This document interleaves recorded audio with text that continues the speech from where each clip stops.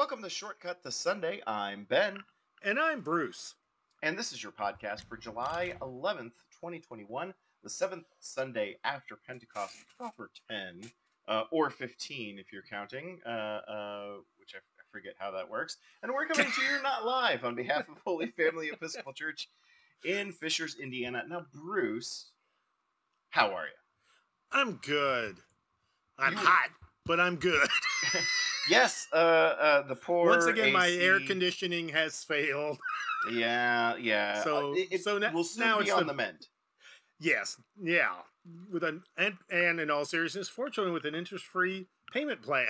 Hey, even better. The way it should be. Yes. So that's good. That's exciting. And hopefully it'll be good for 10 years.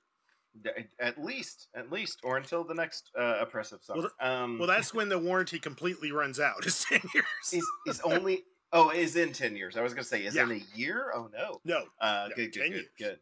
Now, avid listeners will wonder why we're so late. But Bruce, you've been traveling, and things have been going on. So first of all, how was your time away? It was wonderful. Got to finally meet a grandson who was born just over a year ago, but couldn't go see him because of COVID. And had a wonderful visit with he and his two moms, and just wonderful. So I'm on cloud 9 that way. Good. Lots of little boy hugs before heading home. Awesome. Let's bring you down from that cloud by forcing you to spend an hour with me.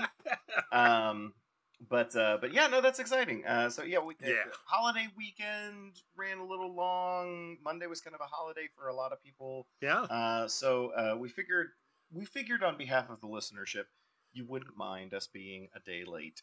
So if we were wrong in that, you can email us at shortcuttosunday at shortcut@hfec.org. You are desperate for that first email, aren't you? I sure am. I'm really looking forward to. Actually, we've had a couple before, I'm teasing. Yeah. Some have resulted in questions being asked on the podcast. Yeah. So if you want to be one of those lucky few to stump us, take your chance to stump the priest. It's not hard to stump me. But take a shot, and we'd be very happy to include it. Thoroughly enjoy it.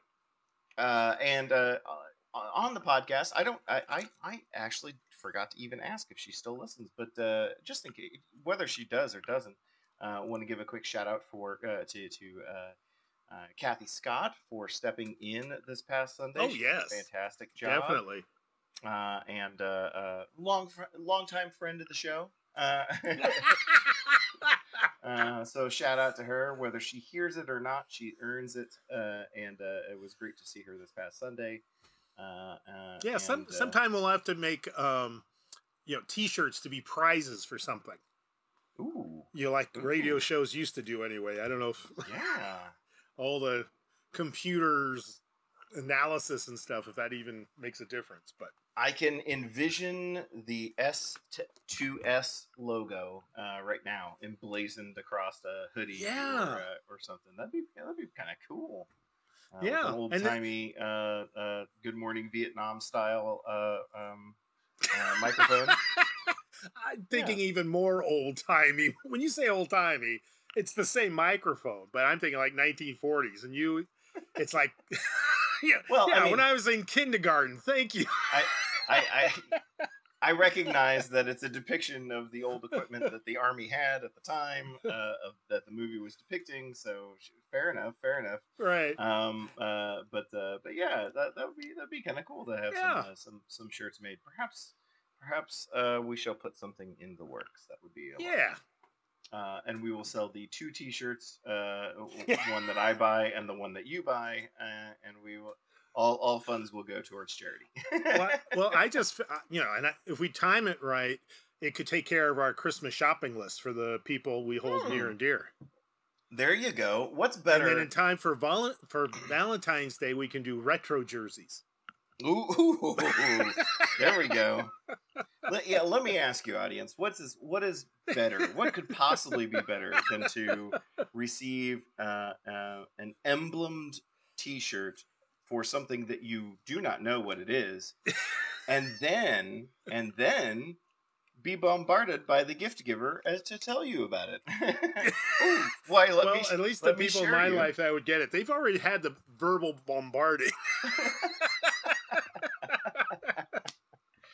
Good. I like this idea. I like this idea. We'll Me get the too. word out We'll have yet. to play with that. Yeah, exactly. So we'll speaking of playing, perhaps we should move to our Yes. game for the day. Let me move to our Stump the Priest person of the day. And Bruce, your person today was born circa 480 and died 547. Benedict of Nursia. Oh, okay. Basically creator of monastic orders. And Yes. to this day, his rule for communities is the foundation for, I would say, a majority of religious orders in Western Christianity, both male and female. And one of the primary rules within his work is hospitality. And so a lot of parishes will describe themselves accurately, hopefully, as taking on Benedictine spirituality when they focus on the exercise of hospitality to anyone who comes through their doors. Yeah, I had thought that this one might not stump you, but hey, it's nice to finally get a W. Yeah, right. Well, it's a twofer too. Not only do you get the joy of being absolutely 100% correct, we also have the joy of identifying somebody who's celebrated on the day of the church calendar on Sunday. Cool. The day that we celebrate Saint Benedict is July 11th. So coordinating with, I just happened to stumble upon that this week, and nice. coordinating with this week. So we will celebrate on Sunday. So we very much expect the homily to not be about the gospel reading or any such nonsense like that. It'll have to be about Saint Benedict. Oh, don't count on that because at the 10 o'clock service we have a baptism. Okay, well, we might do something like that. I mean, I suppose.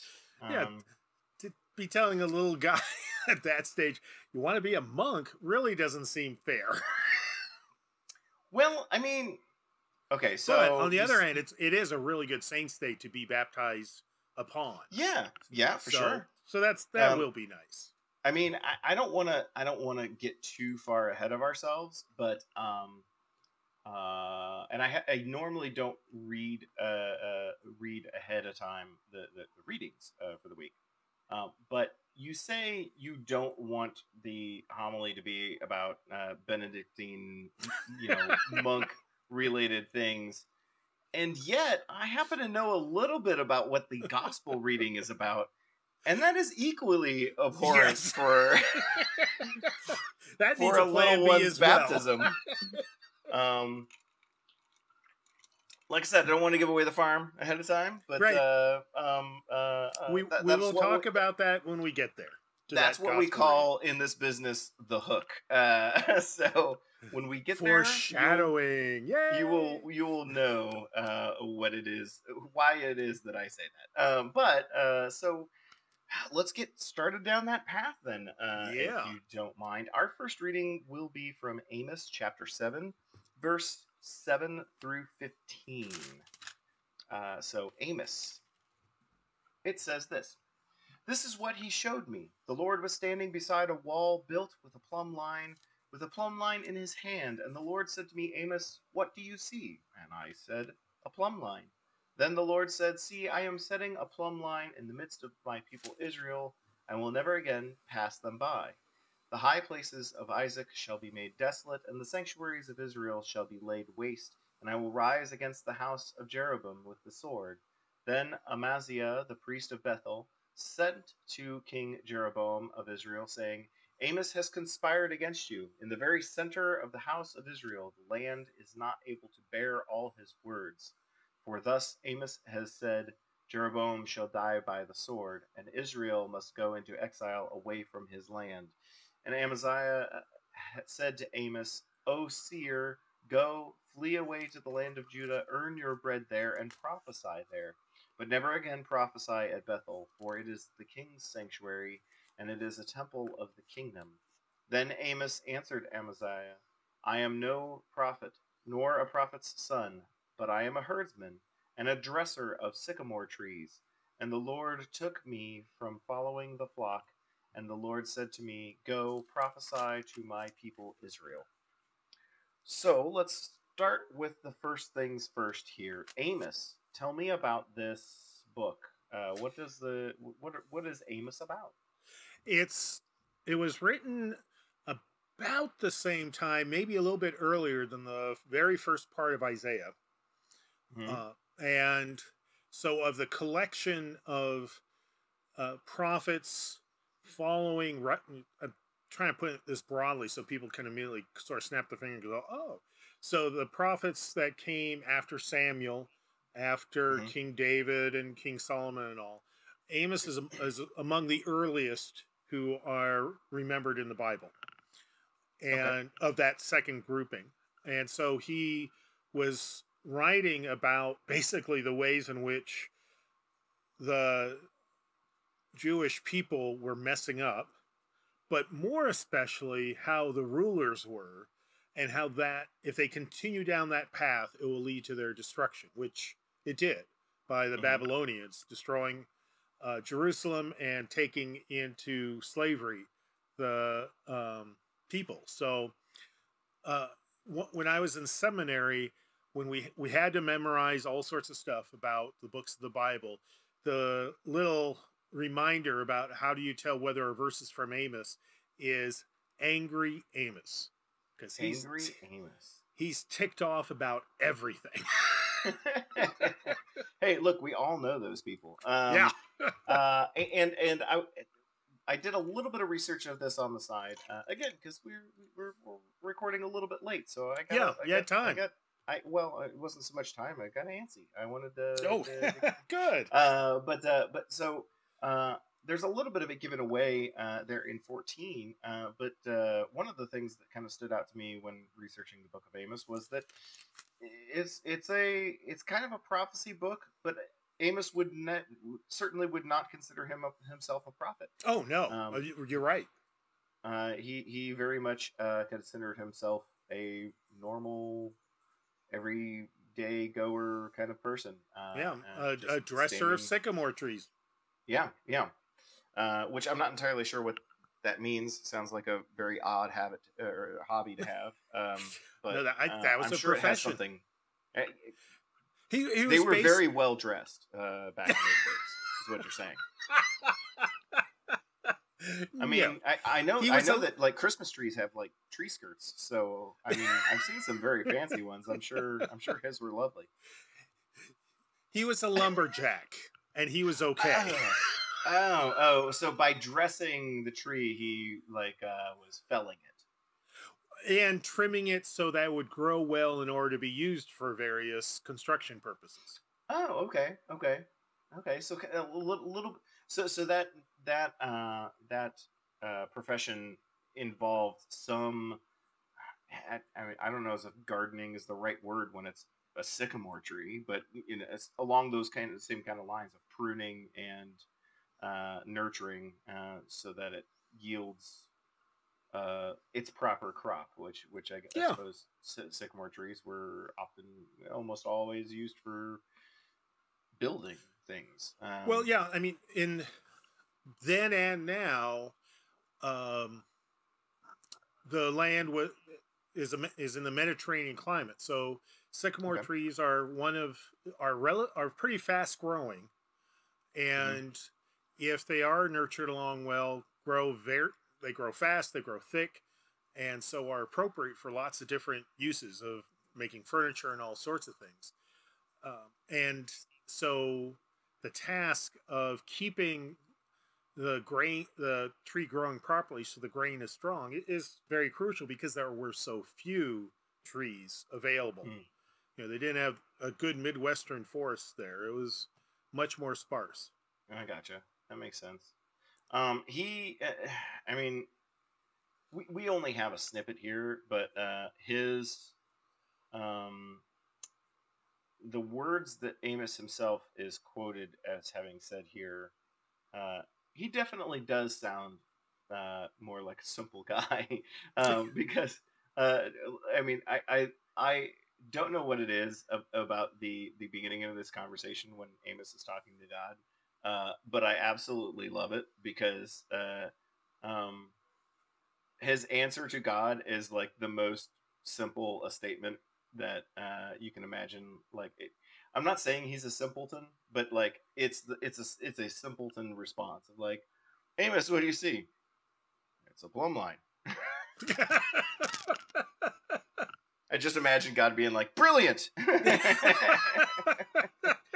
You are absolutely correct, Amos. This is a plumb line. Well, okay, just to blow your mind. Sure. No one knows what that actually is. What the phrase "a plumb line" is? Yeah, the people are guessing when they translate it, but this is the only time that term appears in Hebrew, and so it appears 4 times in a row. Yeah, and so it's only by context that that people decide, I guess it's a plumb line. I love this even better then. That like in the Hebrew, it's like, oh yeah, Amos knows that's a whoozy. What's it? Sure. Sure. I mean, why not? Yeah, sure, why not? Everyone knows a whoozy what's it. Maybe that would be a better translation. Amos, what do you see? I see a whatchamacallit. You know, the good old whatchamacallit. Yeah, that's right, because everyone knows the whatchamacallit, divides thing, like creates a clear line. Contextually, it does make sense. Like one would imagine, like a plumb line. God like taking the kind of the. Although I'm thinking, no, I'm not thinking of a plumb line, am I? The plumb line is. I have no idea. That's a weight on like a string that you can swing and it draws. Well, no, I'm more thinking of the thing that you snap, like it has like dust on the string and you snap it and it creates that. You can do that with a plumb line, but you don't have to do that with a plumb line. Okay. But your first description was kind of right, where it's a string with a weight on the bottom, and through gravity, that string will be pulled taut and straight. Mm-hmm. And then you might snap it if you've covered it with dust, or you might carve following that plumb line to work with stone. But it's a very simple and yet accurate way of making a straight line vertically. Mm-hmm. Or indicating one. And then you can make it. I'm setting it in the midst of my people. I will never again pass them by. I know that you said angry Amos, so therefore, if he's passing on a message from God, it's God's not happy. So I mean, I get that as the gist here. Is there any specific thing that stands out as like this is the thing that the Lord God is not happy about? Or is it just King Jeroboam? Yeah, it's the king. Okay. And basically, what God is saying is, I'm siding with the people, even though the king is messing up. Gotcha. So creating a clear line in the sand, as we're continuing some sort of version of the metaphor, that God's wrath isn't against the people themselves. The indication is that, hey, look, this king's going the wrong way. I don't hold everybody accountable for it, but he is going to lead you to ruin and destruction. Well, and he's not. It's not that God is wrathful. It's that the king is not listening to God. And so there are going to be consequences from the king of Babylonia, not from God. Whereas if the people stick to the whatever the whatchamacallit, then even though they will bear the brunt of the Babylonian oppression, they will still be of God. Whereas the king is like, man, the heck with you. I'm almost a god myself. So one true God, near. I got you. Okay. So Amaziah is the priest of Bethel who tells on him, and Jeroboam has his reaction, and so then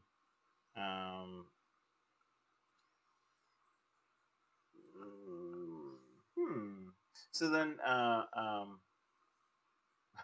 Jeroboam has his reaction. Amaziah comes back to Amos with that reaction. Am I reading all that correctly? And then Amos says, like, I'm not that fancy, and I'm going to do what God told me to do. Yeah. Okay. Yeah, and it's okay. Amos is saying, okay, at the time of Amos, there were professional prophets, there were professional priests, two different professions. Each had their own privileges and sources of income and status and power. And basically, Amaziah is saying, hey, Amos, straighten up if you want to keep your job as a prophet. And Amos saying, I don't care about that stuff. You read this situation wrong, friend. Yeah.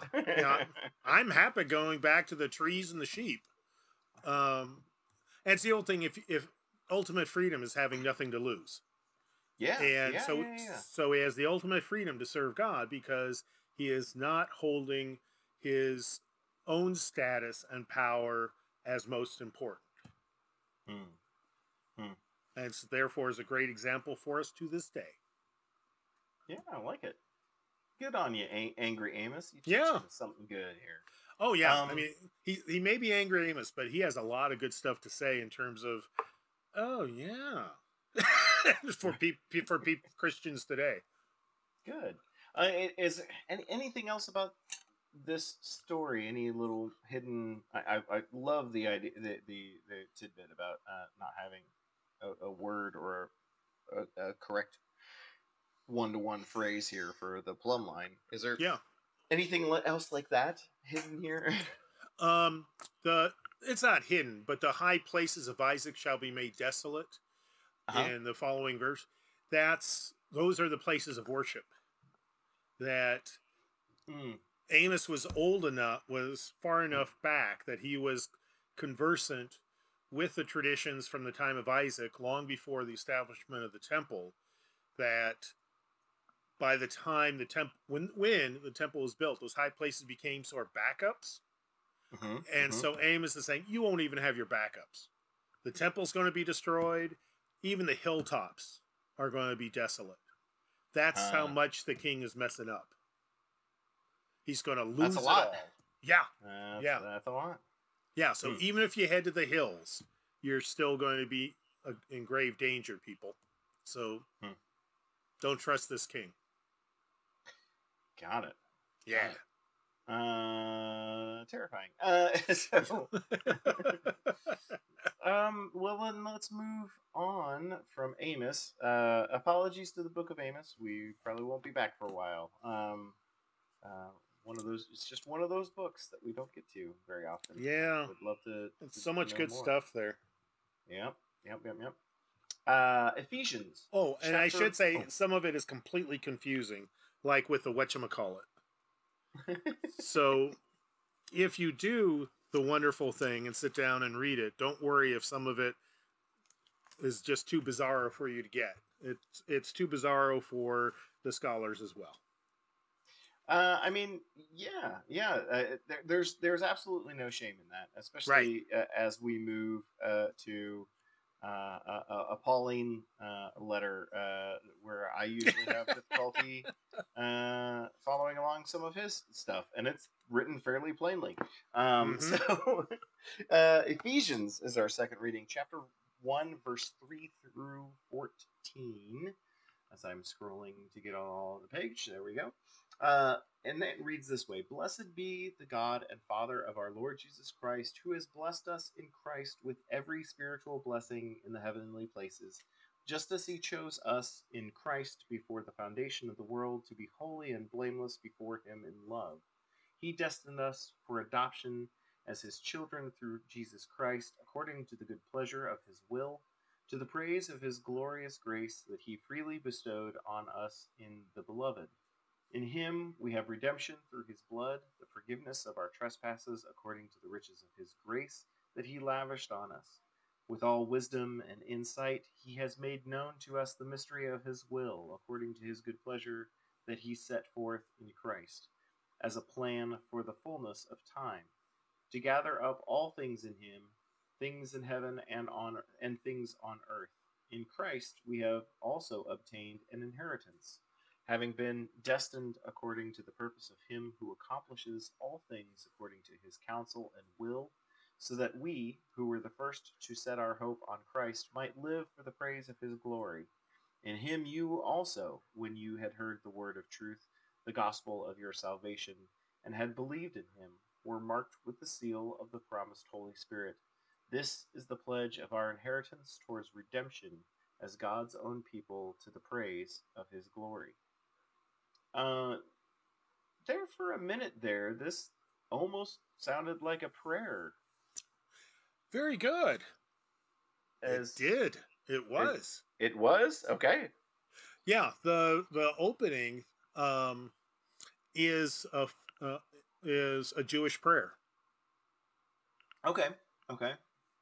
And with Jesus Christ added to it, but Paul is purposely pulling in his own Jewish tradition into this part of the letter, where in other letters he has a explicitly Christian Thanksgiving with no references to Judaism.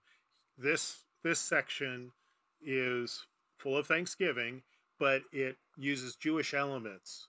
So it is another way of Paul establishing himself as a bridge person between the Jewish Christians and the Gentile Christians. So he's working on bridging that gap. Yeah. And this is still when there was a great doubt among Christians whether someone could be a Christian without being Jewish first. Okay, so that because initially it was kind of like a mixer. People were very much, the Christians were in temple. They were kind of initially together. So this is kind of the beginning of the question of like, hey, can these two coincide, or is this a whole separate deal? Do we have to separate, that kind of a thing? Yeah, and the other fun thing here is that it probably was not actually written by Paul, even though it sounds a lot like Paul. Instead was probably written by one of his closest followers very soon after Paul died. Gotcha. And so the author is in part trying to further Paul's cause of respecting the Gentiles who are seeking to become Christians as worthy of doing so without having to jump through a hoop of becoming Jewish first. Ephesians is the book. We start here in verse 3. Ephesians is the book where it starts I, Paul. And it's not I, Paul. Right. I knew this was easier to read. Yeah. It has in these verses we have, it has a reference or a cut and paste from Jewish prayer and from Christian liturgical prayers that had already been formed. So the author is actually pulling together in these 11 verses the two liturgical traditions, spiritual traditions that were part of monotheism, and in order to make the point that this is for everyone, that Christianity is for everyone. Is the book of Ephesians more along these lines, kind of instructional, prayer filled, less? It's pushy. I almost use the. Oh, is it? Okay.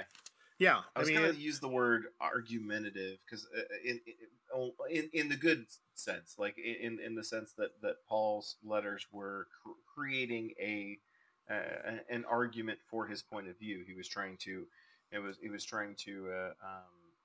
justify the thought process in a way that the audience would understand. So, is it more along those lines, or more along the lines of more of this kind of thing? Well, it starts, as we have here, with this, in a sense, with this prayerful way of existing as a human being on earth. But then the author does get pushy about nuts and bolts as to how to live that out. Okay. And so one of the most notorious parts is, let's see, in chapter 5, beginning around verse 21, of wives be subservient to your husbands. Yeah, Bethany loves that one. It's her favorite. Yet another T-shirt you could get her. If I felt like getting punched, probably. Yeah. And to be perfectly clear, this is one of those moments where the Episcopal Church is quite happy to say, A, Paul didn't say that. It was someone else later in time.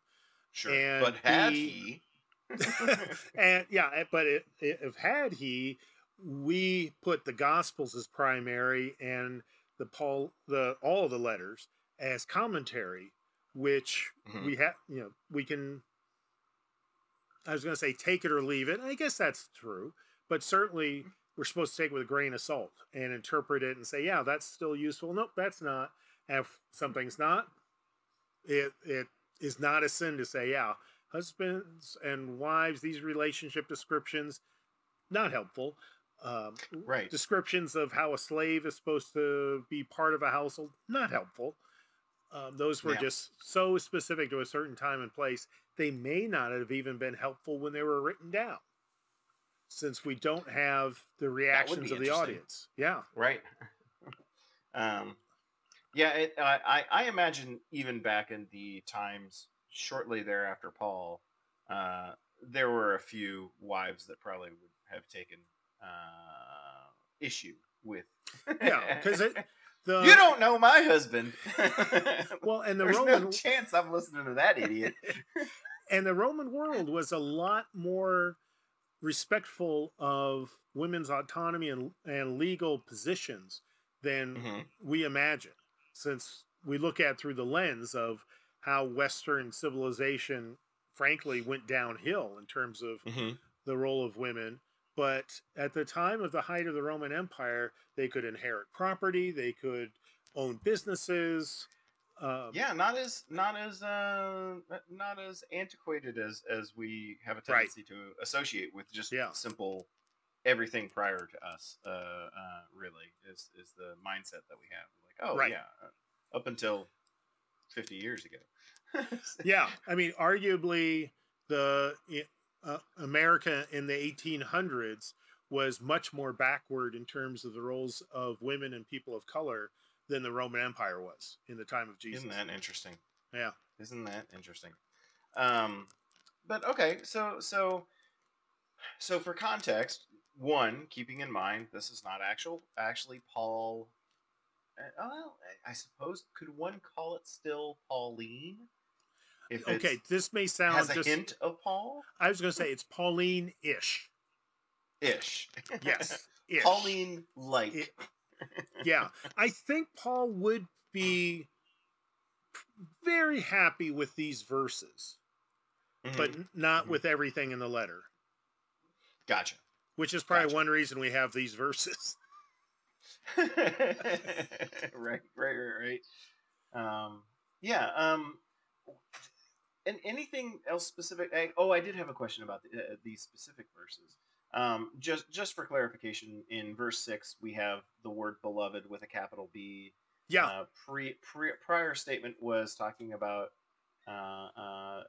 through he destined us for adoption as his children through Jesus Christ, to the praise of his glorious grace that he freely bestowed on us in the beloved. Is beloved Christ? Is beloved? Yes.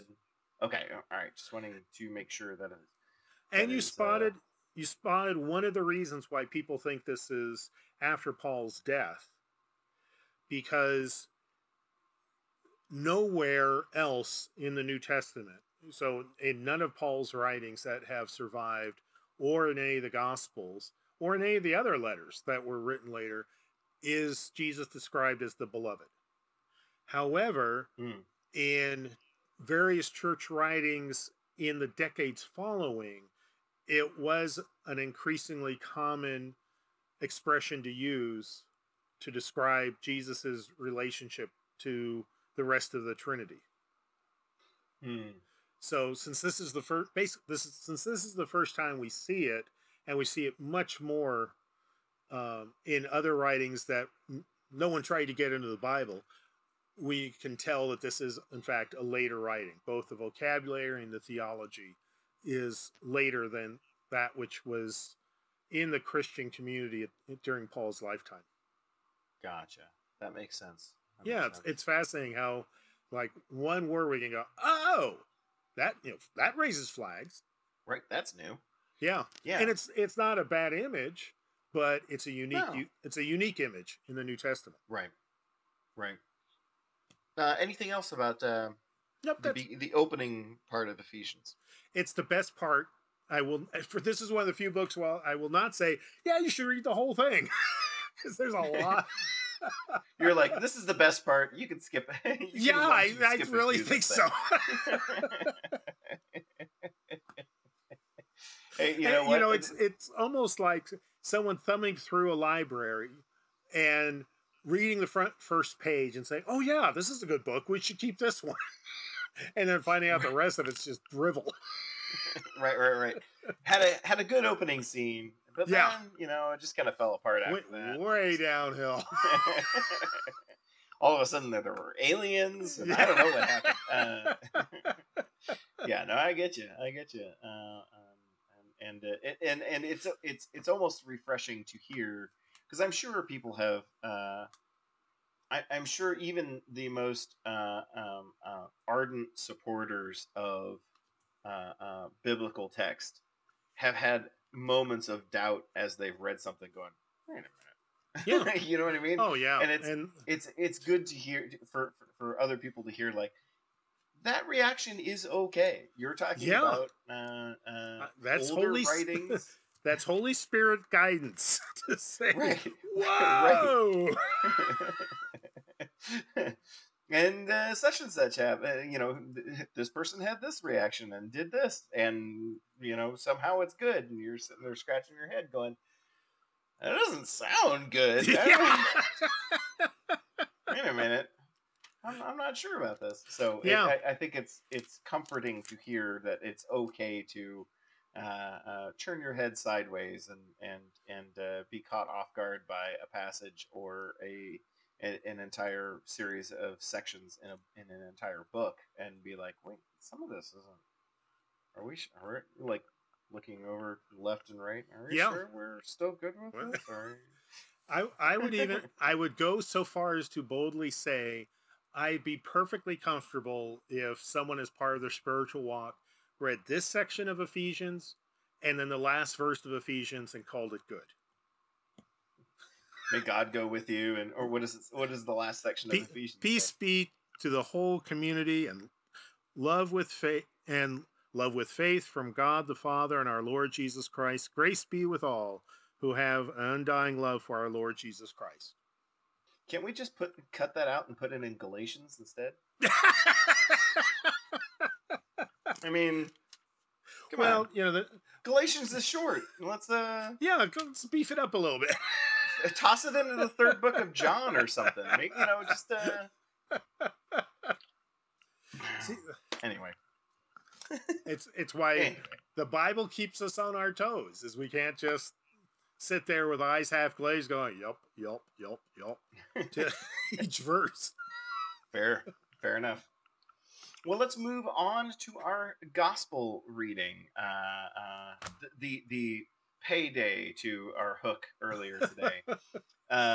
Mark chapter 6, verse 14 through 29. King Herod heard of it, for Jesus' name had become known. Some were saying, John the Baptizer has been raised from the dead, and for this reason these powers are working in him, or are at work in him. But others said, it is Elijah, and others said, it is a prophet, like one of the prophets of old. But when Herod heard of it, he said, John, whom I beheaded, has been raised. For Herod himself had sent men who arrested John, bound him, and put him in prison on account of Herodias, his brother Philip's wife, because Herod had married her. For John had been telling Herod, it is not lawful for you to have your brother's wife. And Herodias had a grudge against him and wanted to kill him, but she could not. For Herod feared John, knowing that he was a righteous and holy man, and he protected him. When he heard him, he was greatly perplexed, and yet he liked to listen to him. But an opportunity came when Herod, on his birthday, gave a banquet for his courtiers and officers and for the leaders of Galilee. When his daughter Herodias came in and danced, she pleased Herod and his guests, and the king said to the girl, ask me for whatever you wish, and I will give it. And he solemnly swore to her, whatever you ask me, I will give you, even half of my kingdom. She went out and said to her mother, what should I ask for? She replied, the head of John the Baptizer. Immediately she rushed back to the king and requested, I want you to give me at once the head of John the Baptist on a platter. The king was deeply grieved, yet out of regard for his oaths and for the guests, he did not want to refuse her. Immediately the king sent a soldier of the guard with orders to bring John's head. He went and beheaded him in the prison, brought his head on a platter, and gave it to the girl. Then the girl gave it to her mother. When the disciples heard about it, they came and took his body and laid it in a tomb. Now, who wants to baptize an infant?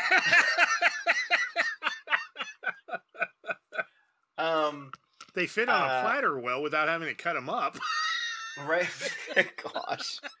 All right. Unpack a little bit of this for me. Herodias is named Herodias because Herod married her?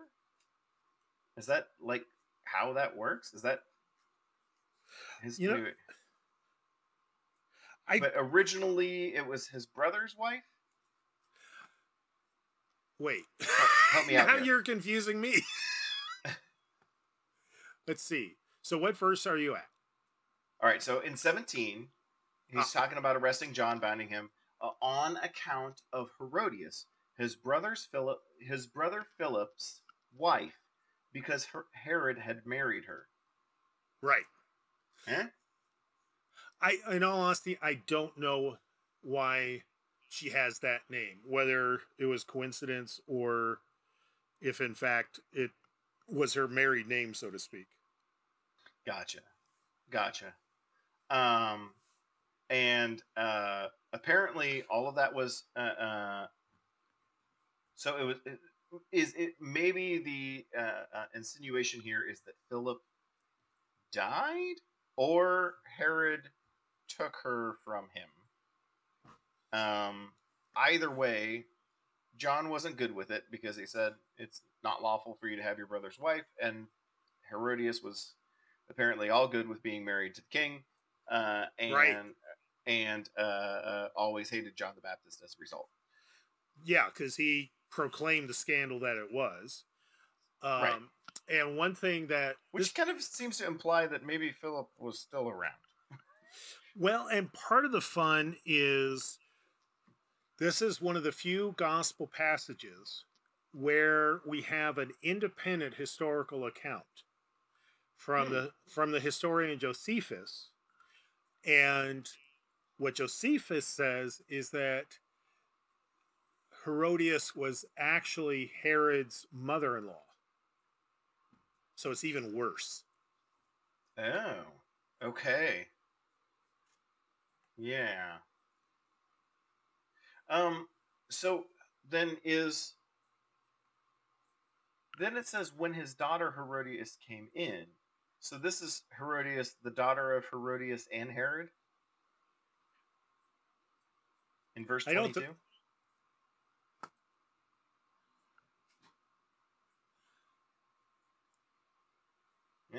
Questions? Huh. I have questions.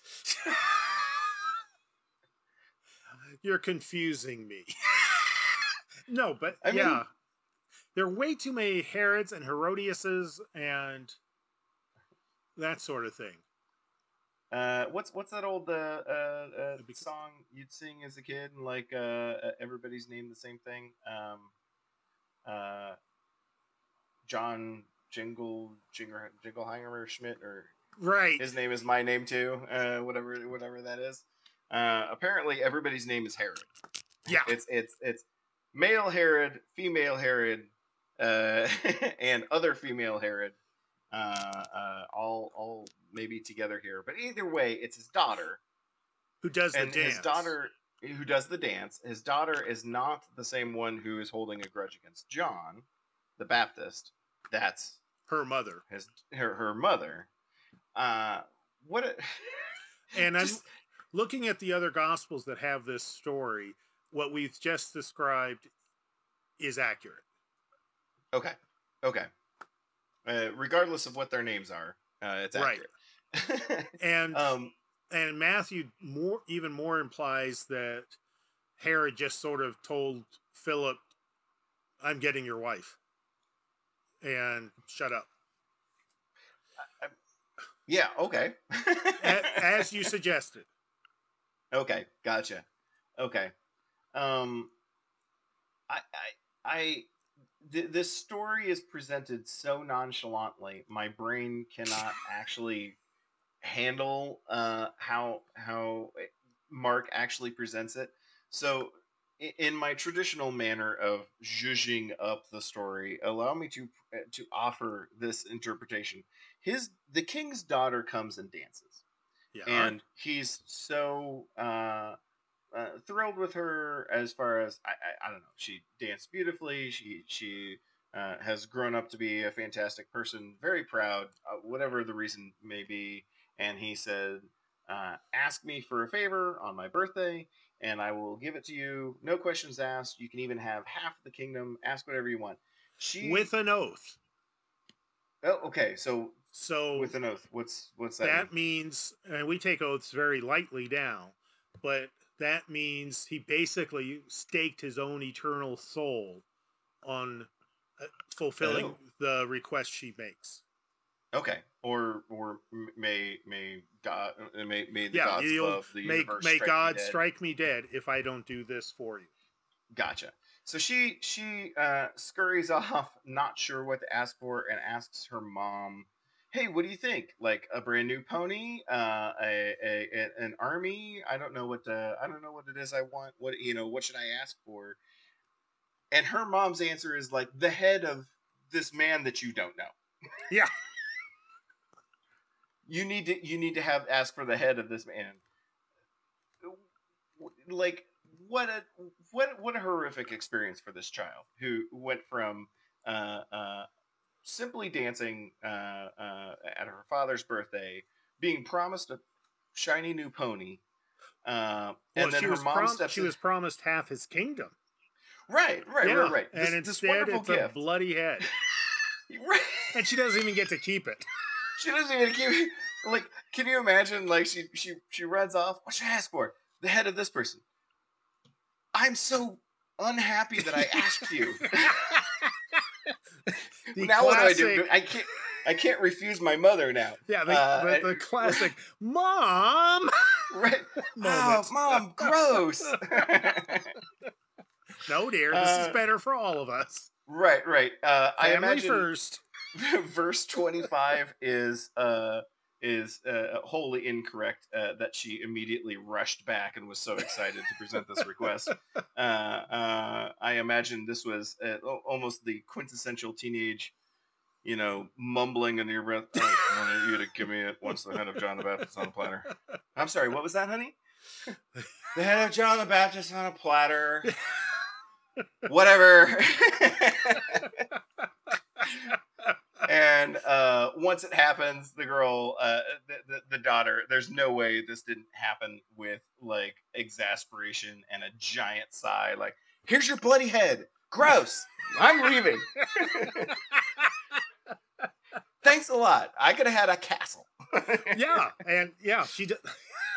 Incidentally, traditionally, Christians have identified the daughter as Salome to straighten out the bizarre name dynamics.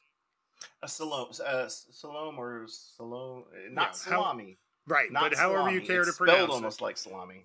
And that also, I like the name salami. That also comes name. From that. Okay, here's a fact. Okay. Yes. Sorry. That also comes from the historian's independent account of these series of events.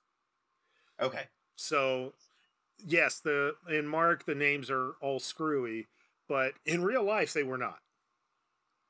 Okay. That so Josephus tells us, okay, that this was the daughter's name, this was the wife's name, and gotcha.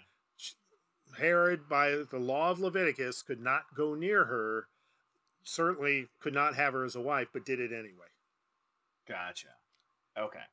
So Mark had been drinking at the time when he wrote the story, and like, everybody's name is Herod, and he was just wrong. I'm taking more of the image that the Gospels are not written by a single person working by candlelight, but more a person writing down the campfire stories. And okay. So it would be more 3 people at once shouting the names, and poor Mark doing his best to get them down right. Okay, I heard Herod 4 times. Yeah. What's going on? Okay. And then Josephus's history is published, and poor Mark's like, oh, that makes more sense. Salome. Oh, I didn't hear. Someone didn't say Salome very loud. Yeah. That's your fault, Zechariah. You know what you did. That's on you, man. I'm just one man. So long, I'm just one John man with a scroll. Come on. Oh, that's funny. That's funny. Or it was ancient autocorrect that once again put in the wrong word. Oh, proper name? Got to be a Herod. Herodias. Clippy, the paperclip, showed up on his. It seems to me that you're trying to write a gospel writing. Can I help?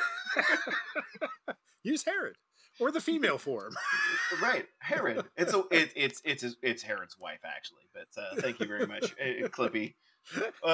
Herodias, female Herod. Yes. Find and replace all, and right? Then you get Herod. I just gotta click and move on. I have a deadline.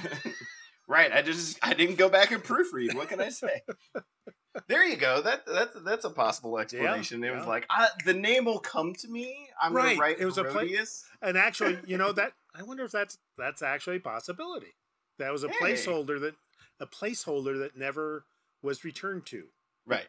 It's not Herod. I know it's not Herod. It's Herod's wife. Herod. Lady Herod. I'm just gonna write Lady Herod in here, and I will come back to that before we go to print. And then the Romans beheaded him, so he couldn't go back. They were very fond of this separating your head from your shoulders. But unfortunately, like I said, great gospel reading for a baptism. This, like I said, this whole story in my head does not play out the way Mark writes it. 150% not the way that he writes it. Well, yeah, it's clearly in art and drama and all. It's one of the faves to depict because it has so many layers of scandal in it that you can step back, make this racy depiction and say, hey, it's the Bible. What can I do? Right. Because there's certainly an implication of Herod lusting after his own daughter in a very creepy way. Yeah, I didn't really want to touch on that, but I'm so glad you brought that up. A little bit. I mean, Herod was a bad man and killed lots of people for no good reason, not including John the Baptist. And certainly his sex life was out of control. So, yeah, this symbolized all that.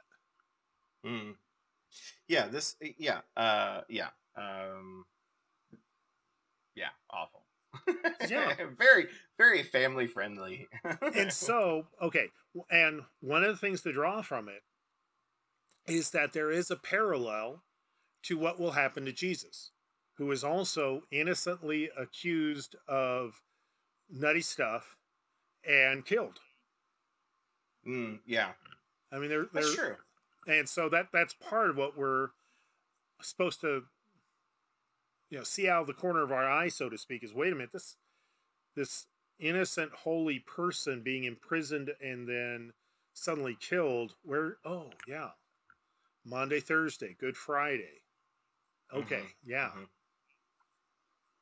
And so there's some people, and so for early Christians especially, John the Baptist was considered a model for what Christians should expect. Yeah, unfortunately, if that was the model, it did not disappoint for a lot of people. Yeah. Unfortunate. And sadly, in modern Christianity, in various places around the world, the expectation is if you believe in Christ, you get a Mercedes-Benz. Yeah, a little different. How far we've come. Yes. You know what? I will take that half kingdom. Thank you very much. Yeah. It's like that was a Janis Joplin cultural note. Yeah. Gotta footnote it. Yep, for sure. Well, with that ball of fun, I think we will call this to close your podcast for July 11th, 2021, the 7th Sunday after Pentecost. And again, a happy Independence Day, July 4th week having just passed. The hottest days of the year are upcoming. Hurrah! But the air conditioning at the church is working great, and we are worshiping in person. So, if you need some air conditioning, come to church. and not just in person. If you're fully vaccinated, you can come without a mask. Yeah. So, we look forward to doing so. It was so great to sing. Last without Sunday, a mask, without a mask, it actually does make a big difference. Oh yeah. At least, I'm sorry I missed it, but I did have a better thing to do. Yes. we absolutely. No one faults you for that. I know. So so we look forward to worshiping with you either online, live 10 a.m. on Sunday, or in person 8 a.m. or 10 p.m. on Sunday. A.m. A.m. What did I say? P.m.? Yeah. You are more than welcome to come at 8 p.m. if you'd like. There will be no service. It'll be a beautiful evening outside. It'll be a beautiful evening. But more importantly, at 10 p.m., you would be able to watch the 10 a.m. service, because once it takes place, it is saved on YouTube. So you can watch it on demand. Yes. We do look forward to a baptism this Sunday, and I'm now very much looking forward to seeing what you do with the gospel. I forgot the punchline. Oh, Kathy Gray is preaching. It's up to her.